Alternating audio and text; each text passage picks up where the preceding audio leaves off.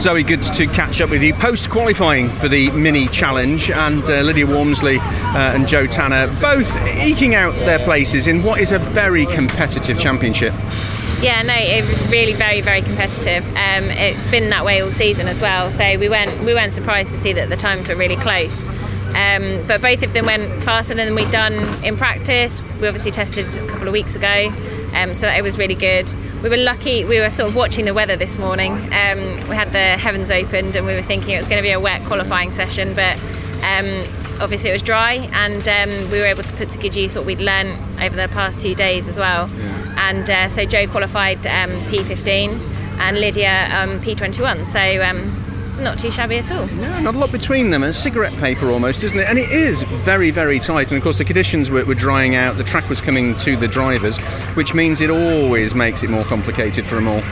Yeah, no, absolutely. The other thing as well is everyone was kind of improving at the same pace, so we were watching the times, and we put in a good lap and we were thinking that's excellent, and then so did everybody else put in good laps. So it was one of those qualifying sessions where you're glued to the timing screen. Lydia always climbs out of that Mini with a smile on her face because she's doing her best and she's making incremental improvements all the time, isn't she? Yeah, no, she really is, and this is part of a longer term plan for her as well. So we knew that this year, was being the first year, was always going to be a learning year, and but moving up the grid in the way that she is really rather impressive, given that this is her first year in the championship.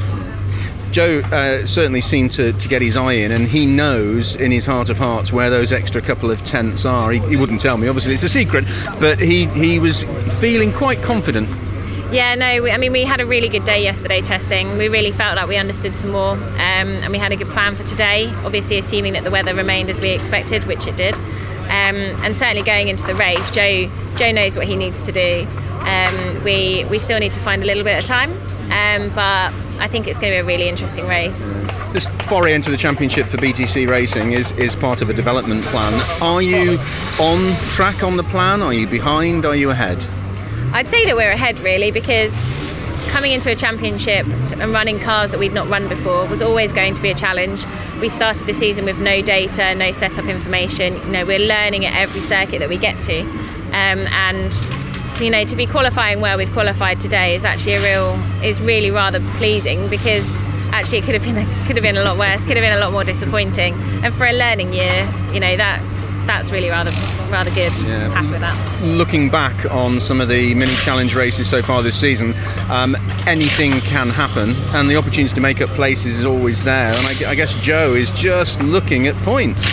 Yeah, no. So he's had some good points finishes so far this season. And with every weekend, as long as we step forward with each session, and in the races we continue going forward and we don't have any issues, or then there's real opportunity to finish the weekend on a high.